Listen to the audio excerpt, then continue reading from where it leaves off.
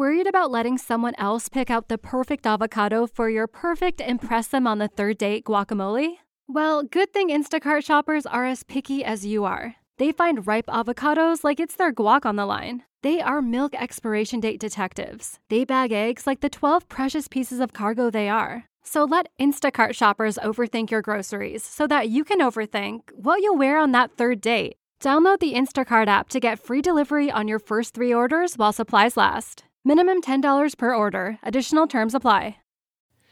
It's December 2014. Would you like to hit your financial goals next year? Have you started thinking about them? Today, I'm going to share with you how you can learn to become your own financial planner and how you can build a rock-solid financial plan that will allow you to hit or at least make significant progress toward all of your financial goals this coming year.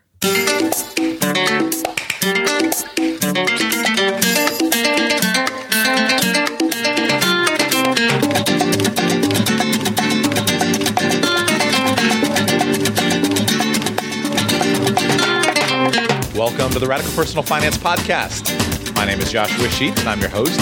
Today is Wednesday, December 10, 2014. We're coming up on a new year, and now is the time to start thinking about your financial plan. Today I'm going to tell you how to do it, but no boring, useful tax stuff or 10 tips you can use to implement. Rather, a coherent framework that you can use this next year.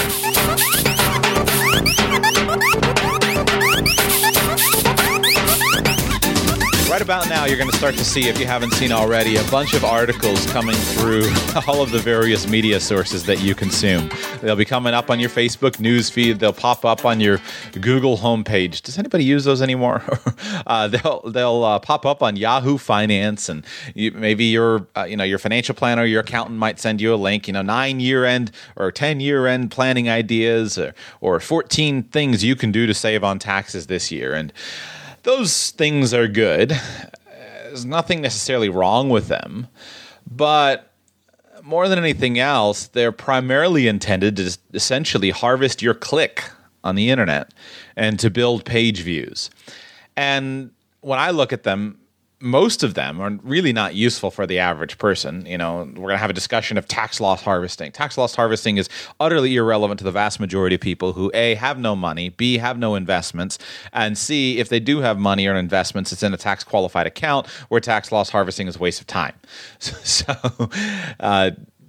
So there's just no point in that, but it's what makes the news. People don't realize it's irrelevant. So what I'm going to share with you today is something that's eminently relevant. And I would encourage you, I think today's show will be a good show. If you're looking for something to send to somebody, I hope that today's show can be useful for you.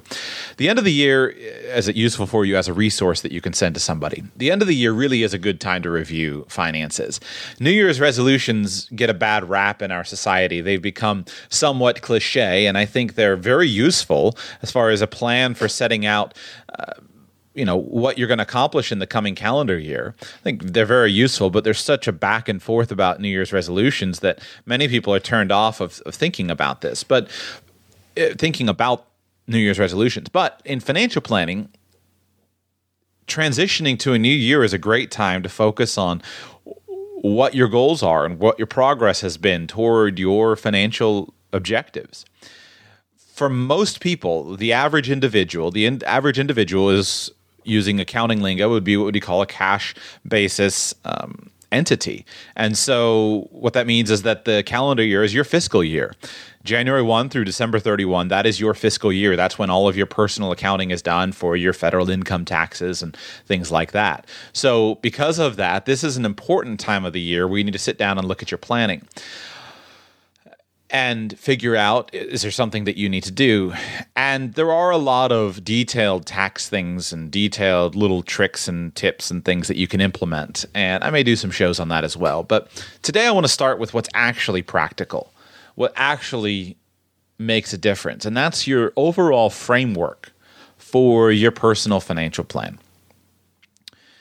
Success with financial planning has a few core guiding principles that you need to follow.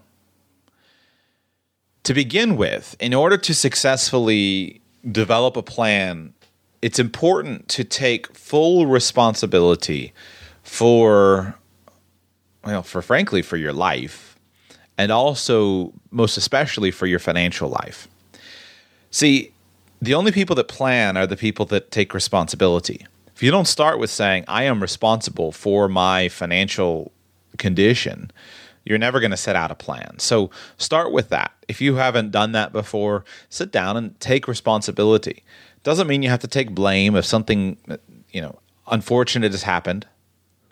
It doesn't mean that you have to somehow take some kind of criticism that's not actually yours. Things happen. Situations develop. There are unfortunate circumstances that happen to all of us. But we have to start with taking responsibility, and that's what gives us the power to go on and build a plan. Many people are overwhelmed by finances. I think it's okay to recognize, if that's you, if you feel overwhelmed, I think it's okay to recognize that. Many people feel inept, incompetent, unqualified, unskilled. Many people feel like they lack the knowledge, they lack the skill, they lack some sort of discipline. We're not trained much in our society of how to think about finances. So it has to be something a transformation that we go through to where we learn those skills. But good financial planning, personal financial planning, is just a skill. It's just a skill that you learn. It's a skill, and you need some tools and a thinking process, and then you apply that to your life. And that's what I'm going to share with you today. You can do it. It's really not that tough. But it does require a disciplined thinking process. And that's primarily what financial planning is. It's a thinking process. It's a systematized, disciplined way of thinking about the situations and decisions that you face. Now, the good thing is you probably already have, if you're listening to a show like this, you probably already have the skills that you need to do this. But if it is overwhelming for you, you may need a little bit of encouragement to figure out how to apply those skills. One of the big things that helps is to distance yourself from your own personal situation. I've worked as a professional financial planner for a number of years, and one of the advantages that I always have in working with clients is that I'm not emotionally involved with their situation. If you're working with somebody who's deeply in debt or who's going through a traumatic emotional experience, the death of a loved one, a divorce, loss of a business, bankruptcy, something like that, it's very challenging to help them through because they are so overwhelmed often by the emotional reality that they face. But from my perspective, it's fairly simple. I don't have that emotional burden, so it's fairly simple. I think you can apply in your own life. If you don't have a good financial planner to help you, I think that you can apply the idea of doing something for someone else to your own life and pretend that you were hired to run a business unit. Pretend that an employer has hired you and said, here, I need you to fix this. Or pretend that you have a goal of, you were hired to turn somebody else's health around. How would you approach that process? I would commend to you with financial planning that if you're interested in making a difference in your life, you've got to actually really be interested, and you have to have a reason to do something.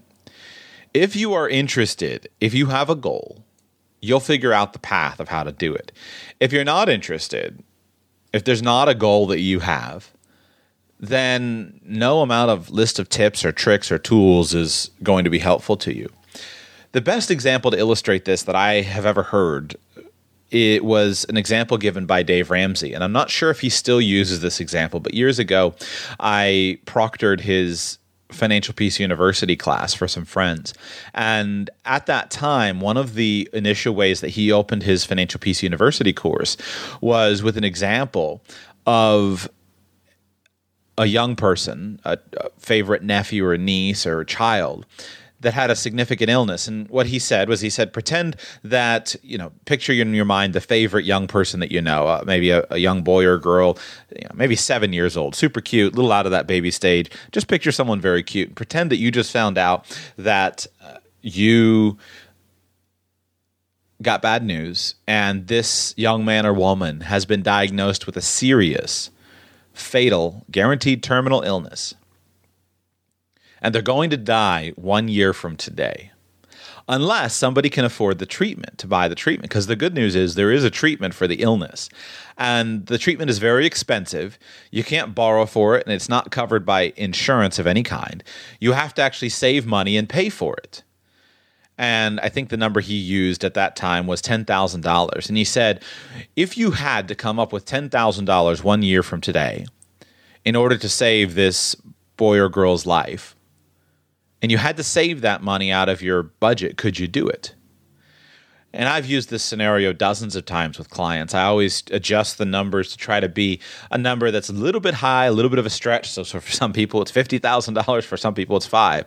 But to make it meaningful, and every time I've asked it, as long as I've had the number within an appropriate range, and I've said, do you think that you could save this money? The answer every time has been yes, absolutely. I could save that money. Now, nobody knows how they would save the money. Nobody knows, would I work extra? Would I get 3 jobs? Would I start a business? Would I sell my house? Would I stop spending money? Would I just live in my house like a hermit? I don't know. Nobody knows how. The point is that you could figure out how if you had the clear goal.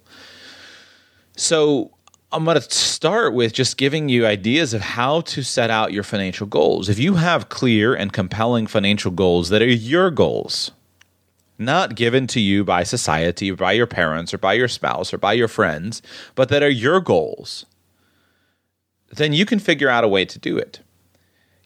Dave Ramsey's example is brilliant from that perspective. You could figure it out. And I've seen this time and time and time again with people that have other goals, whether it's, one of the ones I see this the most often is someone says, I want to go travel the world for a year or two. And this is not that tough of a goal to hit. It's really not. It takes a little bit of focus, a little bit of saving, and a few life changes. But if you want to go travel the world for a year or two and take a sabbatical with your family and visit 10 or 15 or 20 countries, go do it. It shouldn't take you more than a couple of years to plan for it and make it happen. And I've seen so many stories of people that said, well, I just decided to do it. And so I stopped spending money and I started saving money and I sold a bunch of stuff and I rearranged my life. And 3 years later, we left on our trip. Having a clear and compelling goal is the key. I would encourage you to build your financial plan, begin with some goal-setting exercises. Create a mental vision of what you'd like to have. You might already have one, or you might not. You might have one that is clear, or you might have one that's fairly vague. I think most people have a vague general idea of what their financial goals are, but they've never really clarified them.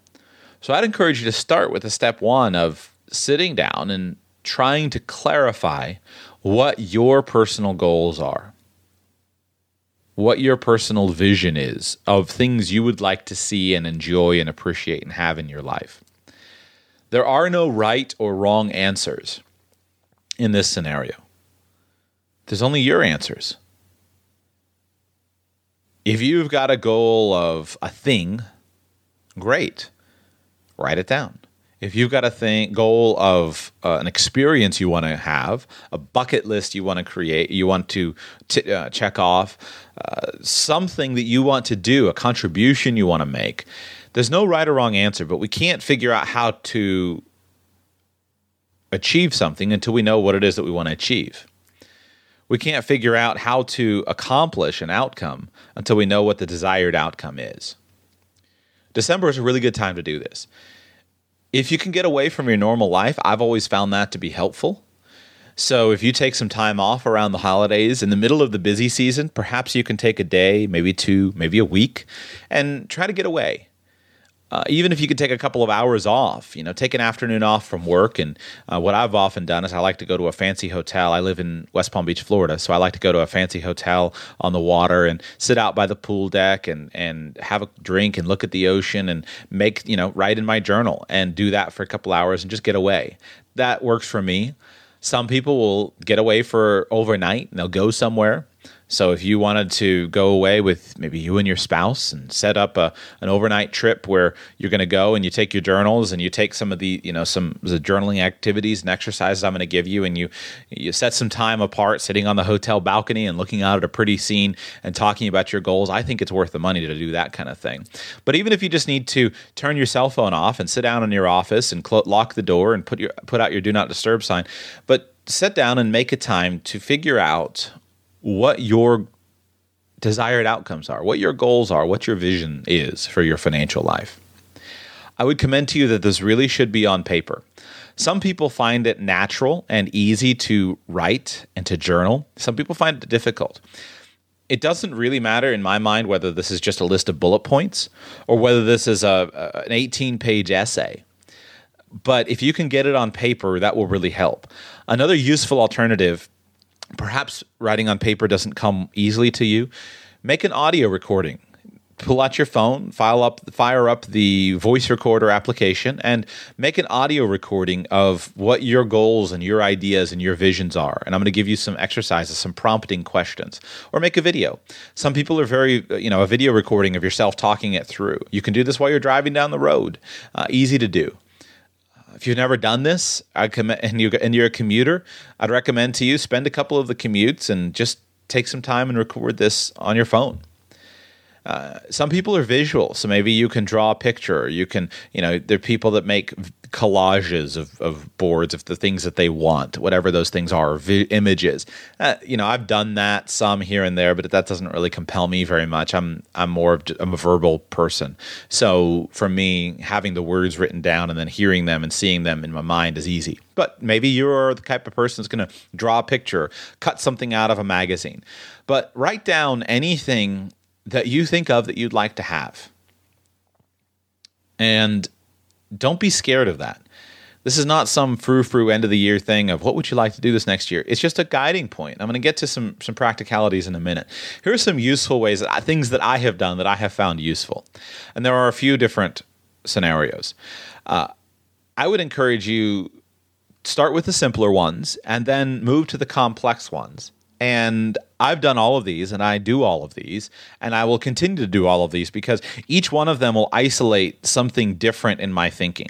The reason that you do exercises like this is to get information out of your head and onto paper, where you can look at it and you can think critically of it outside of your head, where you're not trying to work through something in your head. That's the whole reason for this. So here would be a couple of journaling prompts that I have found useful.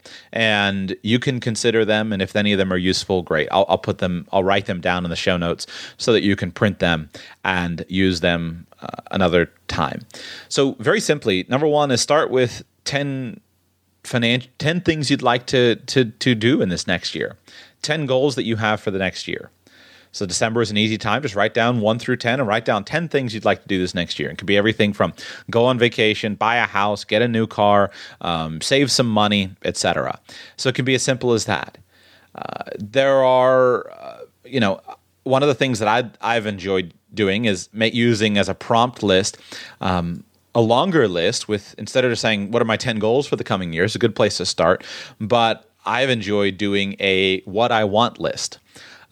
I do this from time to time, and then I have my wife do it also, separate from me, and then we can compare them, and I can see what does she want, so I can make sure that I know and that she knows what I want, and then we can work those things together and look for ways to accomplish this. But what I call a what I want list is make a list of 30 things you want to do, make a list of 30 things you want to have, make a list of 30 things you want to be before you die. The number 30, I think, is a good number. With all of these, if you've ever studied the science of brainstorming or mindstorming, then you see that having a stretch is important. So 10 is fairly easy for most people, but 10 is a good place to start. 30 is great. I find that for me, about the first 15 or 20 come pretty easily, and the last 10 take me a long time to think through, what do I want to be, do, or have? When you're doing these exercises, don't have any fear of commitment. Just because I write it down on a paper, something I want to be or do or have, doesn't mean I'm committed to making it happen. It's just an idea. And you might do that list 8 times and have something completely different on all of them. It's just a mind prompt. Another set of questions that I think is useful is Dan Sullivan's questions. He's the founder of an organization called The Strategic Coach. And these are useful questions. There's a series of 4 of them. The most important one is the first one. I've often used the first one in financial planning engagements with clients, but the other 3 are helpful as you're figuring out how to coach yourself. But question number 1 is, if we were meeting 3 years from today, What has to have happened during that 3-year period for you to feel happy about your progress? Personally, professionally, financially, and any other category you want to think about. Then the 3 follow-up questions are these. What are the biggest dangers you'll have to face and deal with in order to achieve that progress? What are the biggest opportunities that you have that you would need to focus on and capture to achieve those things? And what strengths will you need to reinforce and maximize? And what skills and resources will you need to develop that you don't currently have in order to capture those opportunities? So that one's useful. It's more of a technical one. So I commend that one to you. One of my favorites is to do a visioning exercise of what my ideal day is. So essentially, just think through what would a perfect day look like for you and describe it with as much detail as possible. Where are you? What do you do? Who are you with? What does your day look like? What are your surroundings? Things like that. I find that one useful. I like to do that one myself in an audio format. So try the voice recorder. Written is good, but I find writing to get in the way of that. For me, it's easy to sit down and say when I wake up in the morning and just kind of look around in my mind's eye and describe that. There's a really great one, a lengthy one, in Jack Canfield's Success Principles book where he goes through an exercise, visioning exercise. It's fairly lengthy. Look through the show notes. Look at the show notes on that one. I don't want to take the time now to read it. But essentially, you go through and think through what your financial life, think through your ideal job or your career, think through your free time, your recreation time. What do all these things look like? And I think this is super, super useful. Now, many people are scared by these things, by writing these things down. Here's what I see as the primary benefit of them, so that you can look at your thinking and see what themes there are. When I do these lists, there are certain themes that are consistent, and then there are certain things that just kind of pop in and out. And what I look for are the themes. What's similar between a list of 10, a list of 30, an ideal day exercise, and more of these complex scenarios. And I try to figure out what is consistent and look for the themes. And that helps me to clarify what those themes are. It's not some kind of frou-frou thing of just simply saying, okay, I'm going to, imagine these things and that's going to happen.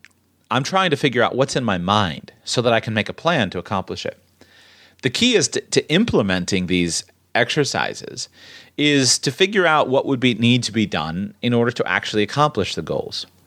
So if you have an idea, if you have a goal, however you're able to state it, whether that's something that you can state clearly or something that's more nebulous, then the next step is make a list of anything that you can think of that would help you towards that goal. And then look at it and try to figure out which of the things on that list would make the biggest difference and what would be the quickest way to accomplish it and what order should those steps go through. Just by making the list, I think you can be really, really helped. In doing this, I find the process of mind mapping to be very helpful.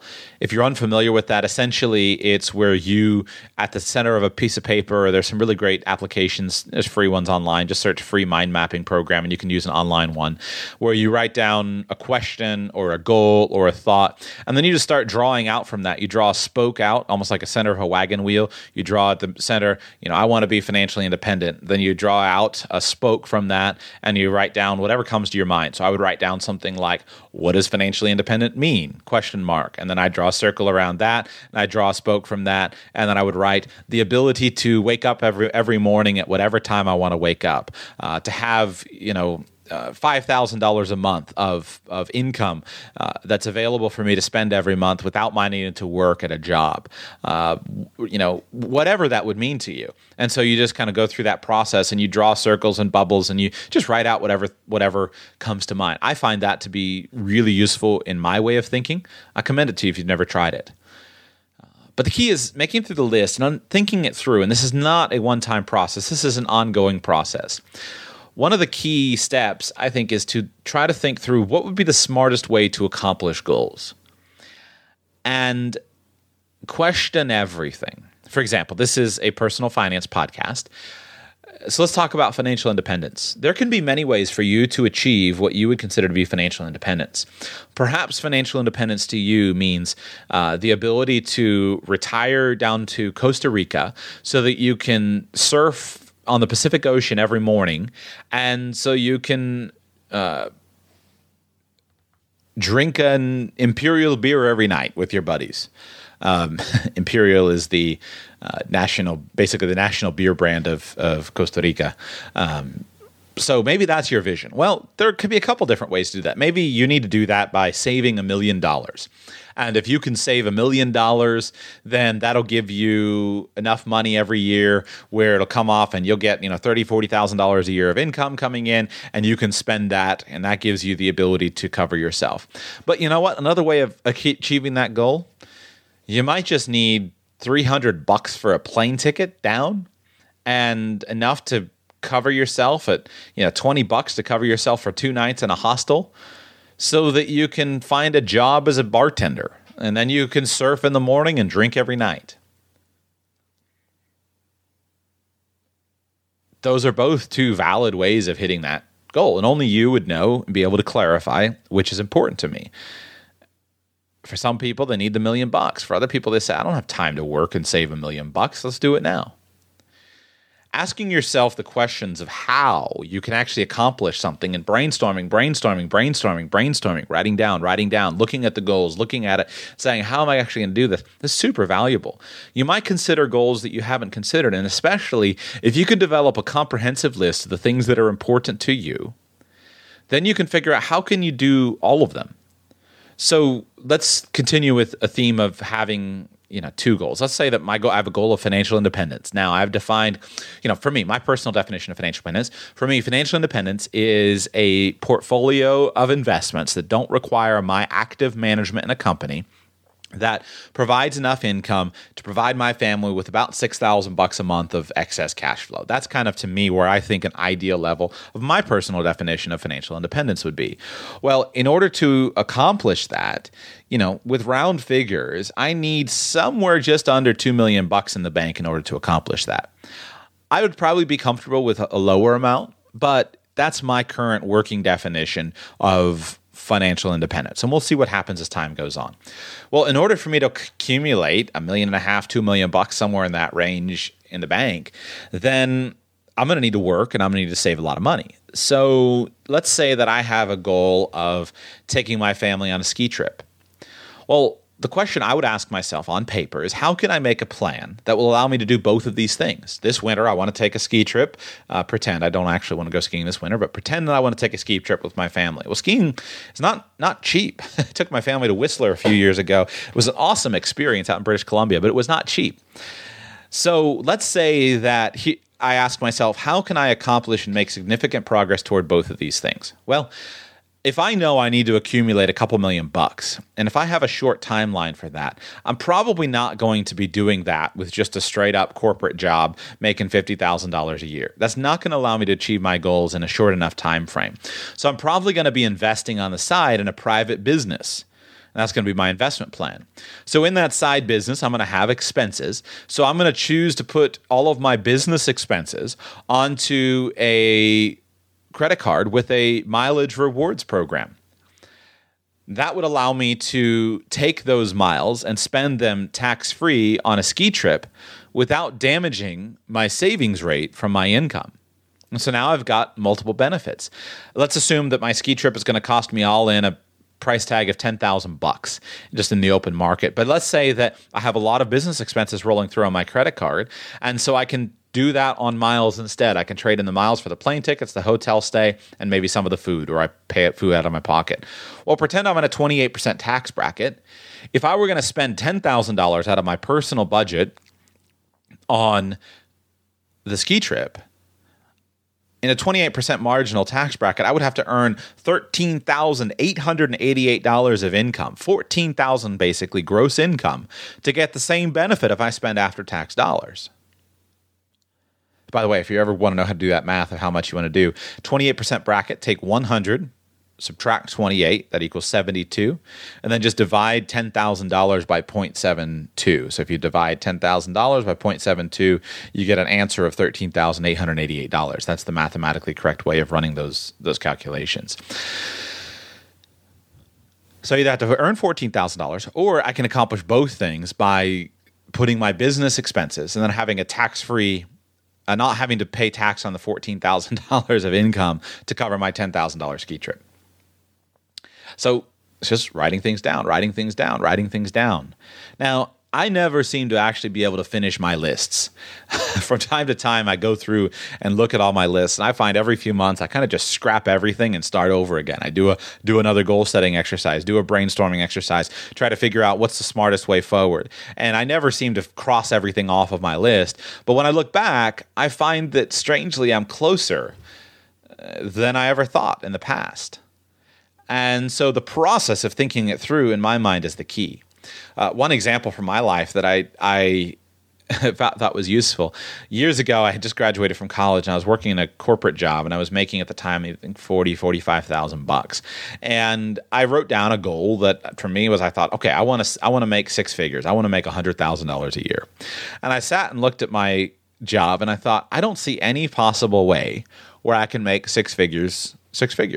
And I said, I can't remember what the date was. I think it doesn't matter. I set a specific date on it. And I looked and I said, there's no possible way for me to do it.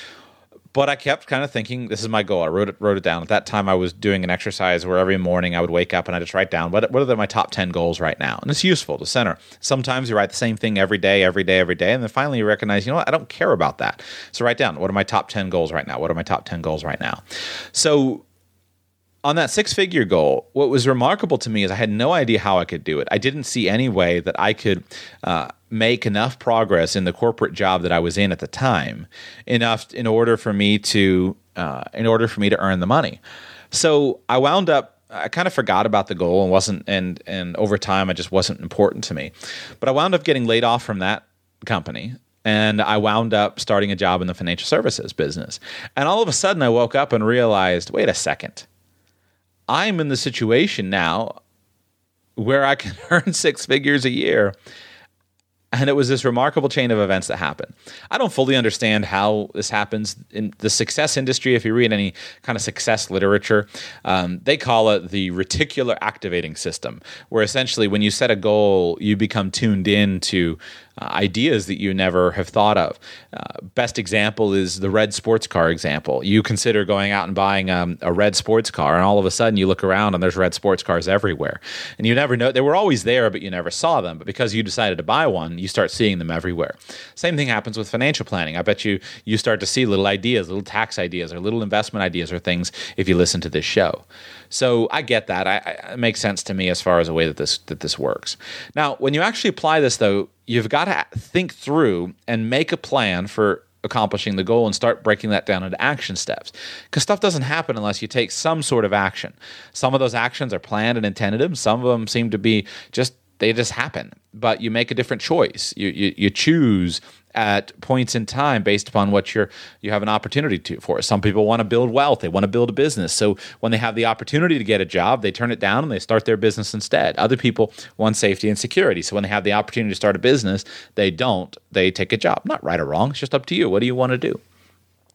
I suggest that from the perspective of financial planning, there are three variables that you can control, but you have to cycle through them continually. And this is a useful mindset, a useful framework for guiding your thinking, for building a disciplined way of thinking about financial planning. The three variables that you can control are your income, your expenses, and the rate of return that you earn on the difference between those two things, which would be your investment money. Or it may be the rate of interest that you're paying if you're in the black, if you're spending more, in the red, if you're spending more than you are bringing in. All financial planning is built on this cycle. Now, there are subsets that don't fit into that cycle. For example, risk management and financial planning is very important, but it doesn't really fit into that cycle. It's a way of assuring income and insuring income, but it doesn't fit as easily into that little mindset. But the key is to recognize you can't do everything all at once. So you need an order of attack, and here's where people go wrong. I think it's very important to recognize that it's going to take probably a long time. It's probably going to take longer than you think. Ask anybody who's built a house, and what do they tell you? It takes plan for double the time and double the budget that you prepared for. Same thing with financial planning. Prepare for double the time and double the budget. You're going to have problems. Now, if you don't, awesome, you'll be pleasantly surprised, but take whatever your estimates are and stretch them out. I think we have a disease, an epidemic in our culture of praising and lauding overnight success stories. We always write and read articles about this person who became rich at 20 years old, or this person who became a multi-billionaire overnight. In my mind, those stories, and there's a balance here. You can draw some things that are useful. When I do a show on a 23-year-old young man buying a house for cash, I think that's cool. But it wasn't an overnight success story. Overnight success stories, I've found, don't really serve me. They're very rarely true. I won't quite say never true, but they're almost never true. Because usually what's happening is you're seeing the end of the compounding curve. Perhaps this person had an overnight business success financially. They started this new company. But what we don't know is that the last 14 years they had been building their skills and building their ability and practicing and learning things. They just weren't applied in a business, and they didn't make any money off of them. But that compounding curve of those skills brought them to the right place at the right time, and then you see the growth. So overnight success stories to me aren't useful. They just make me feel not worthless, but they make me feel inept. So at this point, I assume they're all irrelevant, and I just plan on slow and steady growth. I can't plan for an overnight success. I can't plan for going viral. But what I can do is I can plan on slow and steady growth over time, the application of steady effort. Jim Collins talks about this in his book, Good to Great. He talks about the concept of the flywheel. And the point of the flywheel is this big, heavy thing on a piece of equipment, and you put your shoulder into it, and you just turn it just a little bit, and you push, and it goes slow, fast, and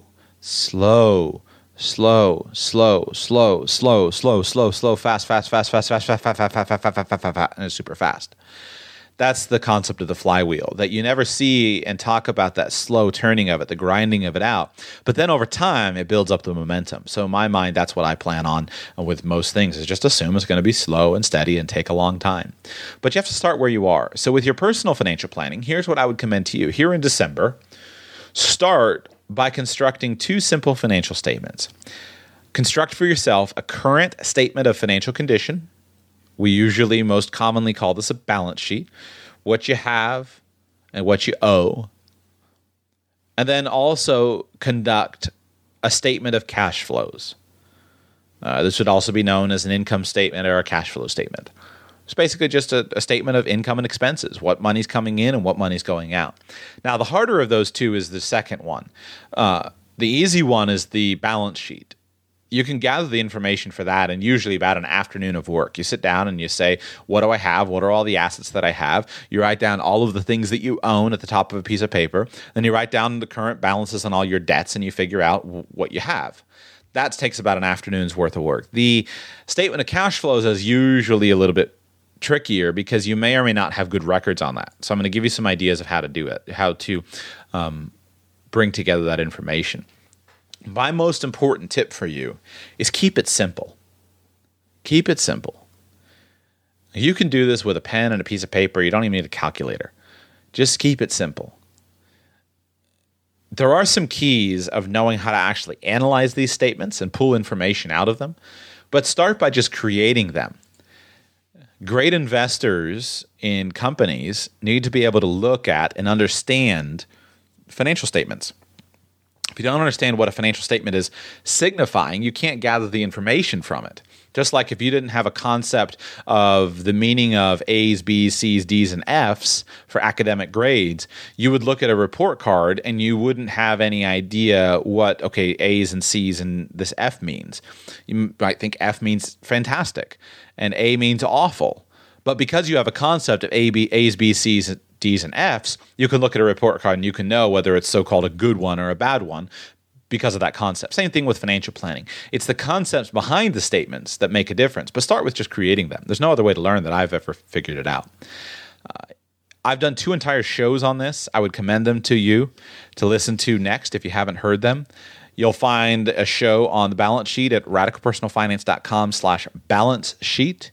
And you'll find a show on the cash flow statement at radicalpersonalfinance.com/cash flow statement. And you'll find that information. Those will help you. So the hard one of these, the easy one is a balance sheet. The hard one is the cash flow statement. So you need a tracking system for your money. You have to design a tracking system that's going to work for you. There are many good ones that you could do. I personally think the best one is actually just a simple checkbook register. I know very few people.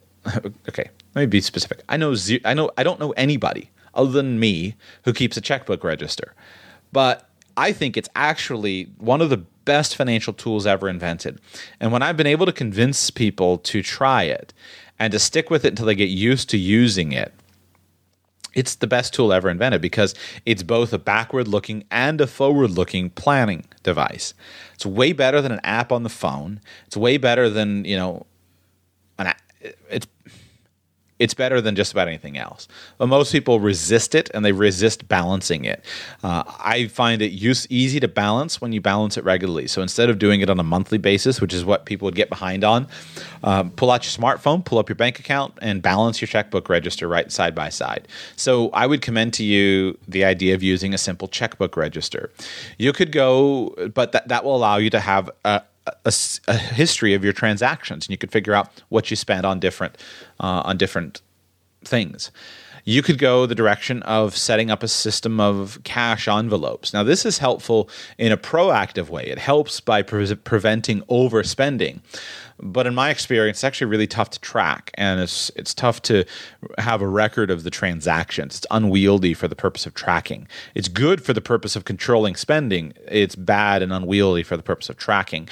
And it's tough in our situation where so much bill pay and so many transactions have become electronic. You could use an electronic solution. There are a lot of great apps for your smartphone. Most banks now provide an app for you that tracks your income and expenses. I would recommend you start with whatever your bank provides. If your bank doesn't provide one, just do a search in your app store and find one that you like. There are lots of good ones.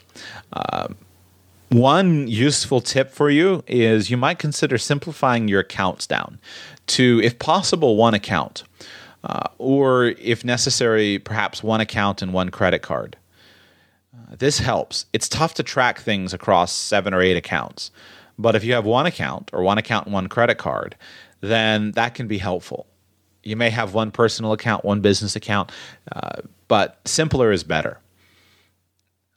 My new favorite Tony Robbins quote from his recent book on money is, "Complexity is the enemy of execution." I like that quote.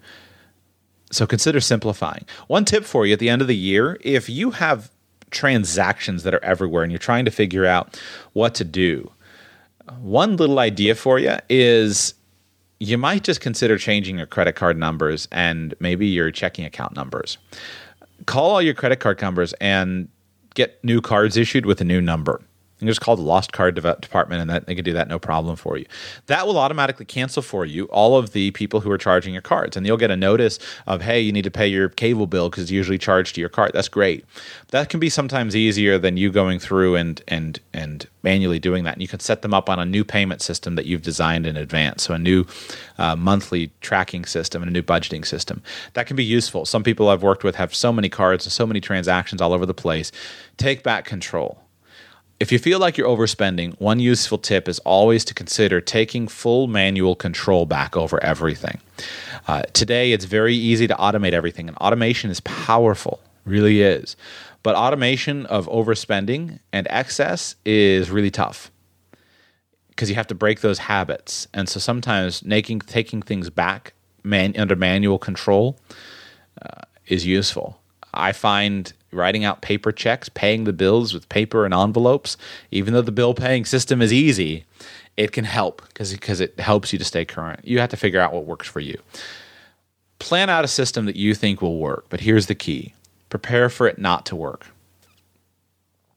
Plan in advance for what you're going to do when it doesn't work. If you never track your cash and you don't have a system established that's going to work for you, then recognize, I'm not good at this. So don't think that January 1 is going to create some kind of magical transformation where all of a sudden you're not good at it now, but after January 1, you're going to be good at it. You're not. So expect it to fail. And if you know that it's going to fail and you expect it to fail, then you'll be mentally prepared to keep working on it until you figure out a system that works for you. You've got to carve out time for yourself to work on your finances. Put a calendar appointment of some kind onto your calendar system of whatever you use to do some focused, targeted thinking. Focused, targeted planning. Set it aside, whether it's Sunday evening at your home on your computer, or Friday morning right when you're starting work, or Monday at the end of the day before you go home, or Wednesday lunch. Put a calendar appointment on your books for you to do some focused, targeted thinking and work on your financial system. You've got to develop it and dedicate the time. Remember, finances fund everything in your life. Everything. You spend how many hours working? Don't you think it's worth a little bit of time to focus on allocating things? By setting up a tracking system, you're going to begin to develop some data. And what you need to know is what you're spending each month and on what. So that's one of the keys that's useful about the new year, is you can set a system up now in December and then just track track now, so you're starting to practice it. But now from January 1, you just want to know, what am I spending in January? And there's not right or wrong, just know the data. So you can say and look back at the end of the month, last month I spent $327 on food. Great, you need to know that. Then, once you have that information, you've got to continue your thinking. So during your regular financial appointments with yourself, sit down and think about what your biggest problems and what your biggest opportunities are, and compare how you're doing toward your goals. Think on paper. Disciplined thinking. Disciplined thinking. You have to learn a skill. Consider one of those three variables I mentioned one at a time. So ask yourself, is my biggest problem? What's standing in the way between me hitting these goals? It might be income. Is your income too low? Would your plan be helped by making more money? And don't automatically answer yes. It probably would be, but it's not necessarily automatic. But if you think that making more money should be a major priority, then you need to write down another journaling exercise. You need to say, what would help me make more money? What could I do to make more money? Powerful tool I learned years ago from Brian Tracy is he talked about every morning, take out a fresh sheet of paper and write at the top of it whatever your biggest problem is, and write it in the form of a question. So he would say, you would write at the top of your paper, what would help me make more money? It's probably a more empowering question than why do I not make any money? But why do I not make any money can be a useful scenario too. I guess, if you say, why do I not make any money? You might diagnose the fact that, well, I come in late, nobody likes me because I'm mean to everybody, and I'm lazy, and I goof off all day. So that would be useful. Or it might be I work in a part of the country, or I work in a dead-end job, or something like that. That might be useful. But I would start with what would help me make more money. And then he would say, make a list of 30, number your list from 1 to 30. And for me, when I've done this, I've just used however many lines are on the notebook that I'm using. Often it was 34 or something like that. And write down 34 ideas that would help you make more money. So I could move across the country. I could move from a dead economy in insert town here to North Dakota where there's an oil boom. That would help me make more money. I could develop a new career. I could start a business. I could get a second job. Just write down all the ideas and figure out what would help. Getting a promotion. And then at the end of it, start looking at those lists. And if you don't have anything good, maybe you did 34 bad ideas, do it the next day and write down another 34 things that would help you. And step back and look at it.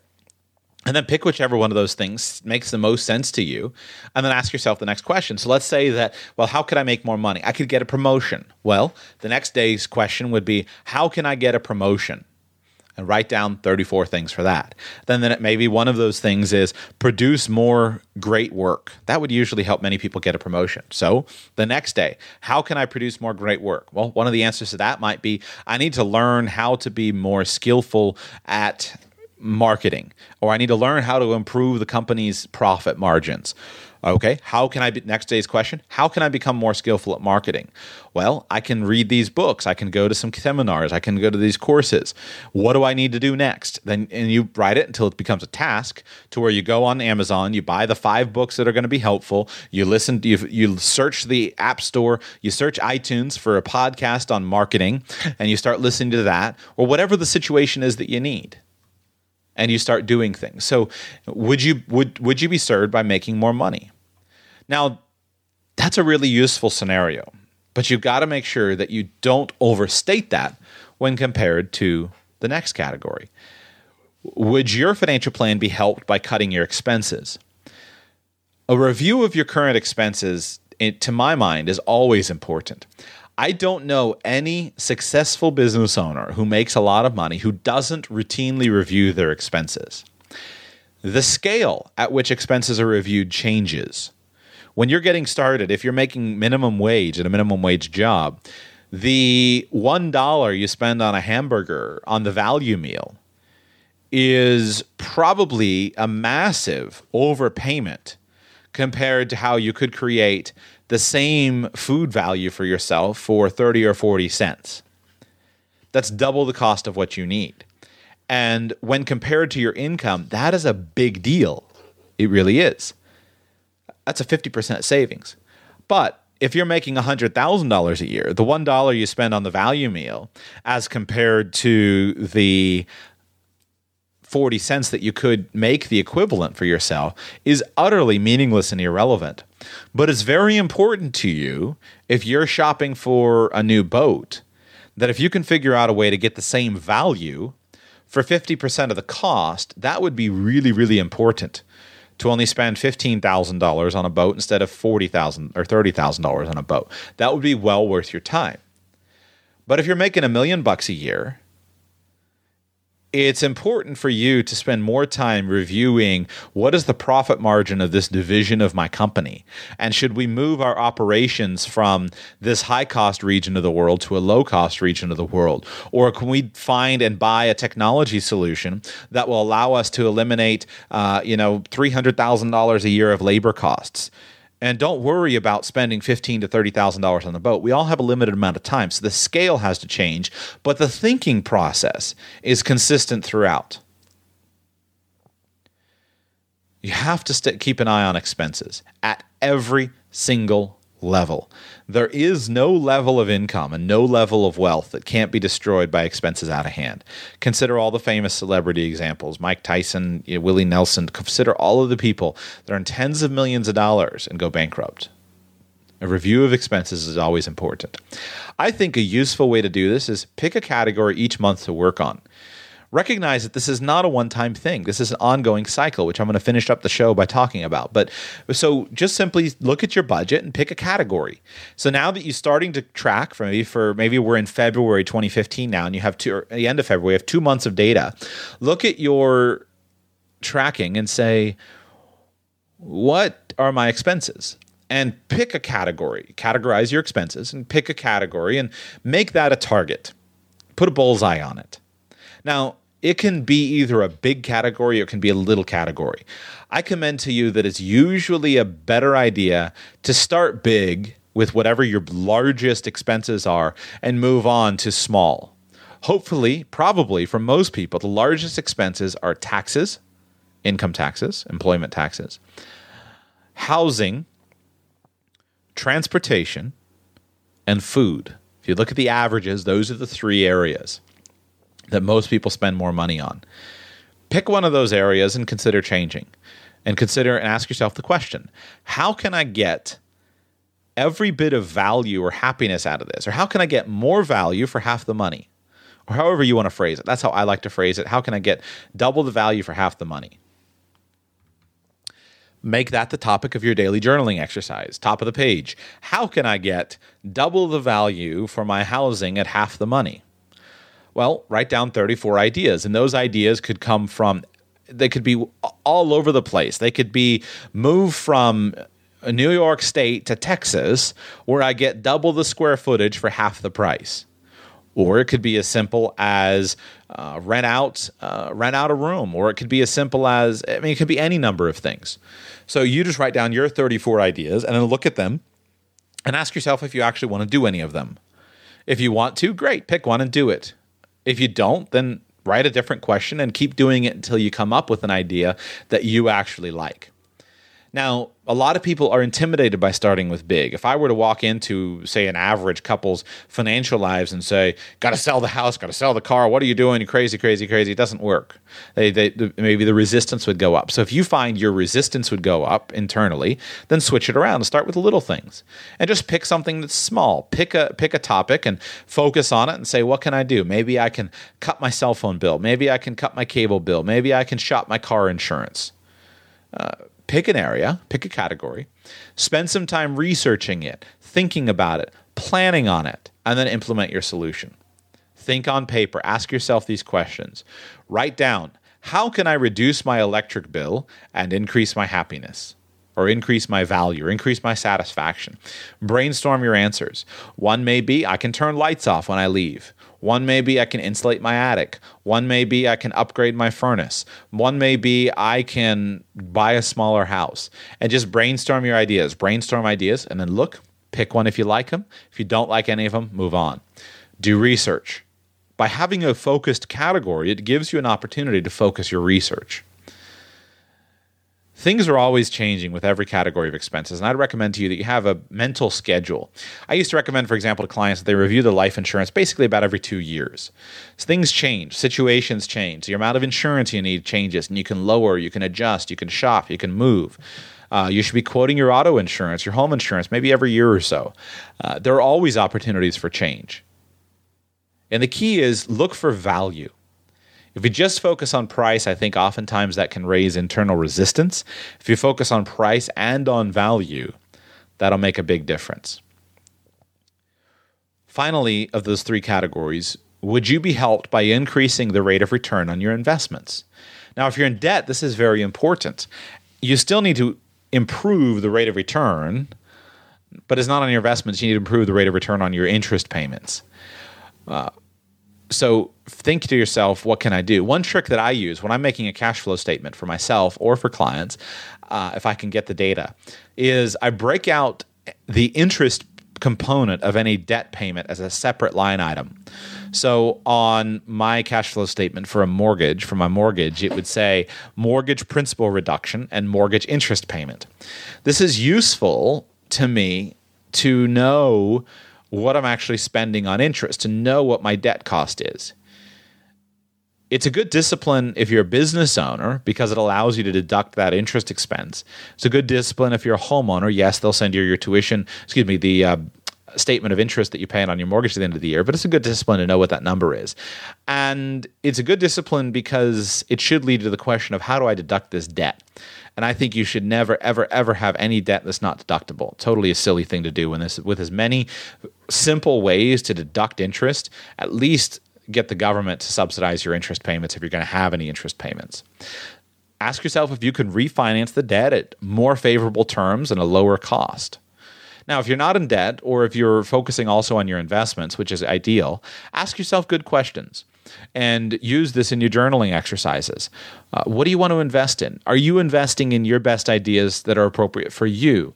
Is there a strategy for investments that you know of that you need to research and learn more about, or that you need to go out and search for? Where can you get the highest return on your money right now with the skills that you have at the investor level that you have right now? What's the best investment for you? What fits your temperament? What fits your experience?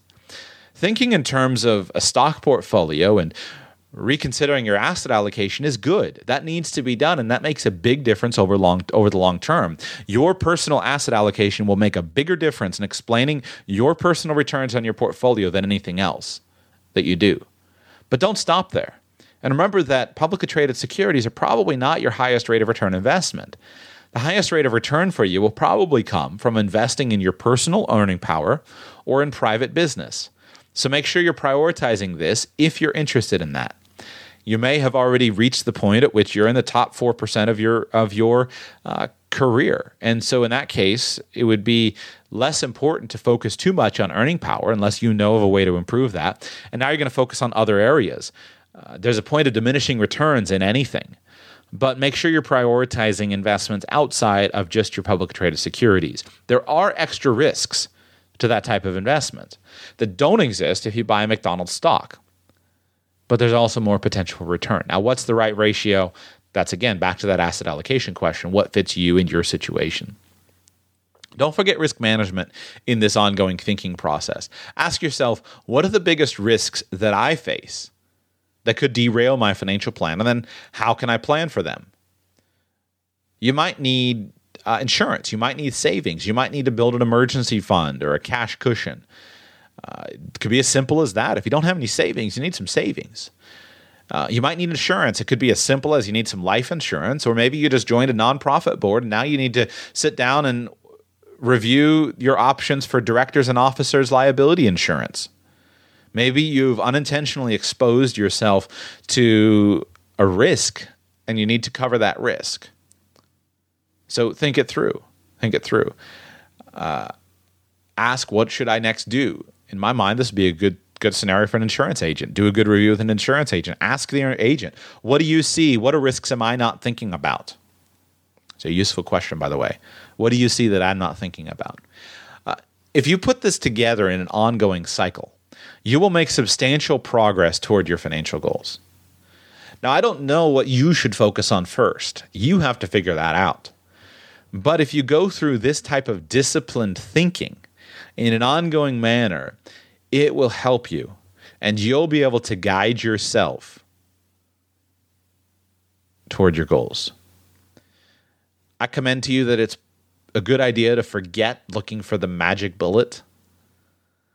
I would suggest to you that it's a waste of time to look for the one thing. I don't think it is about one thing or there is any magic cure that's going to create overnight success. I think it's more about ongoing cycles. It's like, forget about the diet and think about the lifestyle. Forget about the magic incantation to say to somebody and think about the overall picture of who you are being toward them. And forget about necessarily the things that you need to do to reach a specific goal, and focus on becoming the kind of person who is able to build the disciplines and the habits that will allow your goals to be reached. As the saying goes, don't wish things were different, wish you were better, right? Isn't that the aphorism? Frankly, I think I've wasted a good bit of my life wishing for the next thing and focusing on the next goal. Things will be better if only. And I don't know, for me, I've just learned that if only doesn't really exist. Money doesn't seem to fix most problems. It just changes the problems and the scale of the problems. I used to think that if I only made a little bit more, if I only had a little bit more money, that would fix my problems. I've learned through my experience and also through vicarious experience of others listening to them that money doesn't fix any problems. It just changes them. I've met with a lot of multimillionaires that said, I thought if I were a multimillionaire, my life would be great.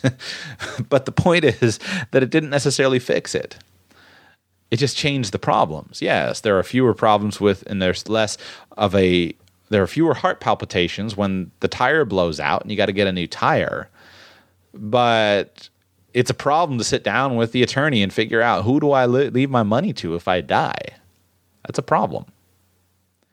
So don't miss today by looking forward just to tomorrow. I think there's a healthy tension between these two things, and I don't see any way to resolve the tension, nor am I convinced that there's any reason to want to resolve it. The tension in this sense is healthy. We only live once. And I think there's a good, healthy tension between deferring gratification and experiencing gratification now. Now, where that line is, I don't know. I have some ideas on where it is for me and my family, but I can't presume to tell you. I think only you can ultimately know what's right for you. But I do think if you focus on using a process of disciplined thinking like I've illustrated, and you can become a person who is focused, who is thrifty, who is wise with money, who's working toward specific objectives, specific goals, specific outcomes, who is planning toward them, I think you're always going to have money, no matter what, because you're a different person.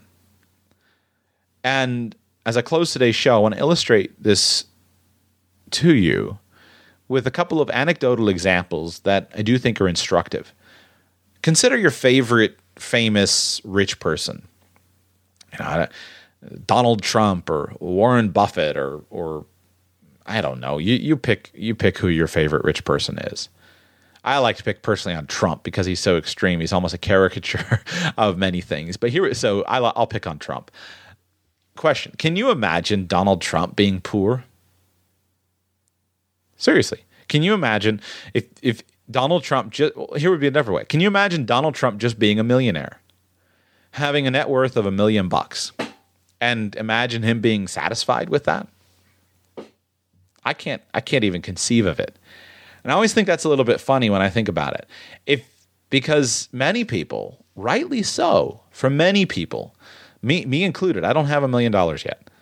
But for many people, accumulating $1 million would be a watershed moment, and they would feel as though they had accomplished a major goal, and rightly so. Many people, if they had $1 million, would feel rich, I think. What would Donald Trump feel about that? So my point is, we get used to where we are unless we become a different person. What do you think Donald Trump would do if he took all of his money away? Well, it's kind of fun to think of him because this has happened to him. He had suffered some disastrous results with his real estate investments back, I think it was in the 90s, and he was $1 billion in the hole. But what do you think if he would do if he took all his money away? Take away every dollar he has. Do you think he could rebuild? I think if you gave him a decade, he'd be back where he was today. Now, maybe a little bit less, maybe a little bit more. Once you get to the billions, it really doesn't. It's just a matter of scale, and it doesn't measurably affect your lifestyle in any way, whether you have $1 billion or $2 billion. But I think it's an interesting scenario because to me, the key is not what did Donald Trump do, although that is probably a useful thinking process. It's rather, who is he? What has he become that allowed him to accomplish his objectives? He became a deal maker. He became an entrepreneur. He looked for opportunities and he capitalized on them. Am I focused on becoming somebody different? I really do think if you took every dollar or whatever the foreign currency equivalent is from every person in the world and you just simply divided all of those dollars equally among the population of the world, was it 7 billion people? You divided it out equally. I think within a decade, they would be right back in just about the same hands as they are today. Now, why? First, I think there are two reasons. First, money really has no practical value other than as a representation of either an exchange of value or some kind of coercion or force. In my mind, money is a simple system of accounting that we've come up with and designed, which measures transactions between people. And that money can measure a transaction of force. It can. In centuries past, it wasn't measured, wealth wasn't measured in currency. Wealth was measured in land. Wealth was measured in soldiers. And the wealthiest ruler, by force, could keep his or her, I guess it was mainly his in many cultures, his or her subjects under subjection and extract wealth by force. The wealth was an illustration of the power that they were able to put onto other people. Now, in a capitalist system of voluntary exchange, I think money is a representation of value, and it's very different. I think it's pretty cool that we live in a system that's tilted more toward the capitalist end than the force or coercion. Certainly in our economy, I think it would be short-sighted and naive to think that it's all based upon a representation of value. There is a measure of coercion or force, but I'm not interested in dealing in that system. But primarily, money is a representation of the value that's been brought by people. It's not the money that has value, it's the value that has value, and the money is our system of accounting for it. So that's the first reason that the money would flow. It would either flow to those who exert force over other people, or it would flow to those who bring value to other people. The second reason is people that are rich usually become rich by becoming a different person. And again, having $1 million in the bank is less important than becoming the type of person who can accumulate $1 million. I see this all the time. You took the money away from a millionaire, they'll make it again. They know how to do it. It's the same thing when you look at the business success and business failure statistics, and there are oft-repeated statistics about how many businesses fail. But if you look at how many new businesses fail by people who have had previous businesses, it's a much lower statistic. I hope this show has been useful to you. As we finish up one year and we move to another one, it is, I think, a really neat period of time. And I would commend to you that this is a good time to think through afresh what your goals are. In my mind, there's nothing magical about January 1. There's nothing magical about a New Year's resolution, unless that resolution is tied to a vision, a plan of action, and a system, a framework, a methodology that you can put in place that will assure that you keep going toward that vision. That will be useful to you. Finances touch every part of life. I guarantee that if you sit down and you make a list of 10 goals that are important to you, it's very possible that none of those 10 have anything to do with money from a dollar perspective. You may not say, like I used to, I want to make $100,000 a year. You may not say, like I used to, I want to have $1 million net worth. Those goals, I think, sounded good, but they weren't really connected to anything. You might say, I want to take my family to South Africa or on safari. I want to go and spend time with my grandmother before she dies. We've got to figure out the financial end of that. So that goal has to be tied to the money in some way, or to the financial wealth in some way. There's no one big thing that's going to make a difference for you or make any difference in 2015 versus 2014. If you keep doing about what you did in 2014, you'll probably get about what you got in 2014. So who was it? As Zig Ziglar used to say, I think, if you like what you've been getting, keep on doing it. He had a great way of saying it. But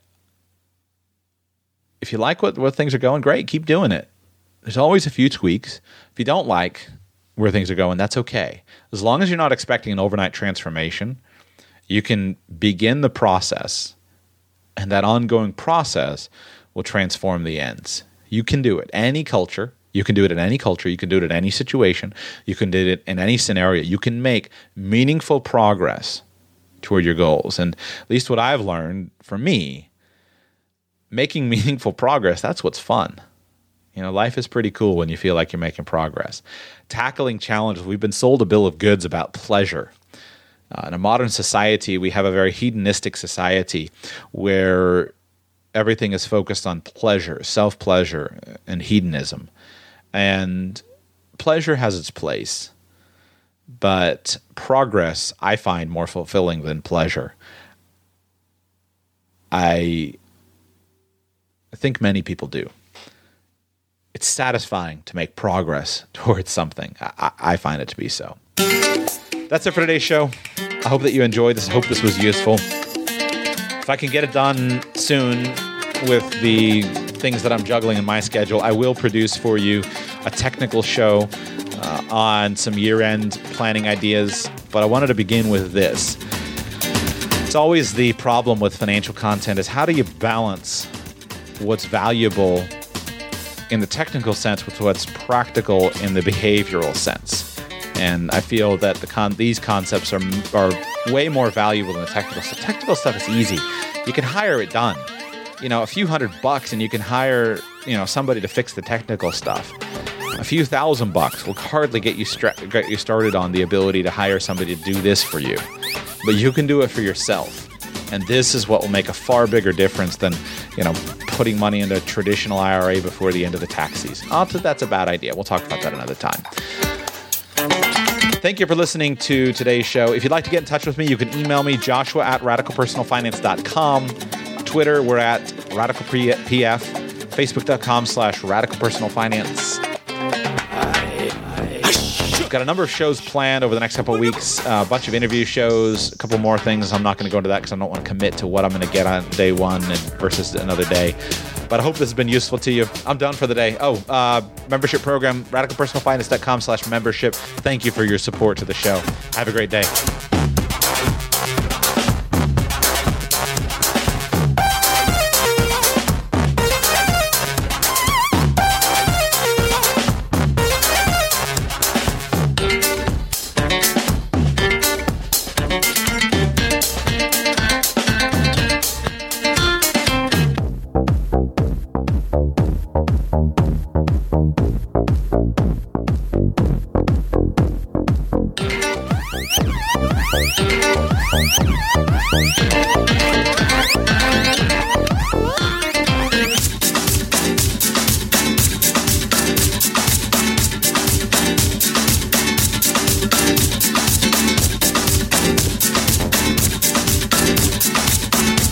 Thank you for listening to today's show.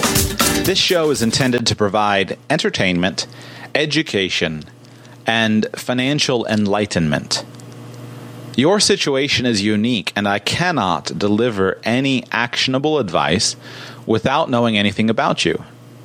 This show is not, and is not intended to be any form of financial advice.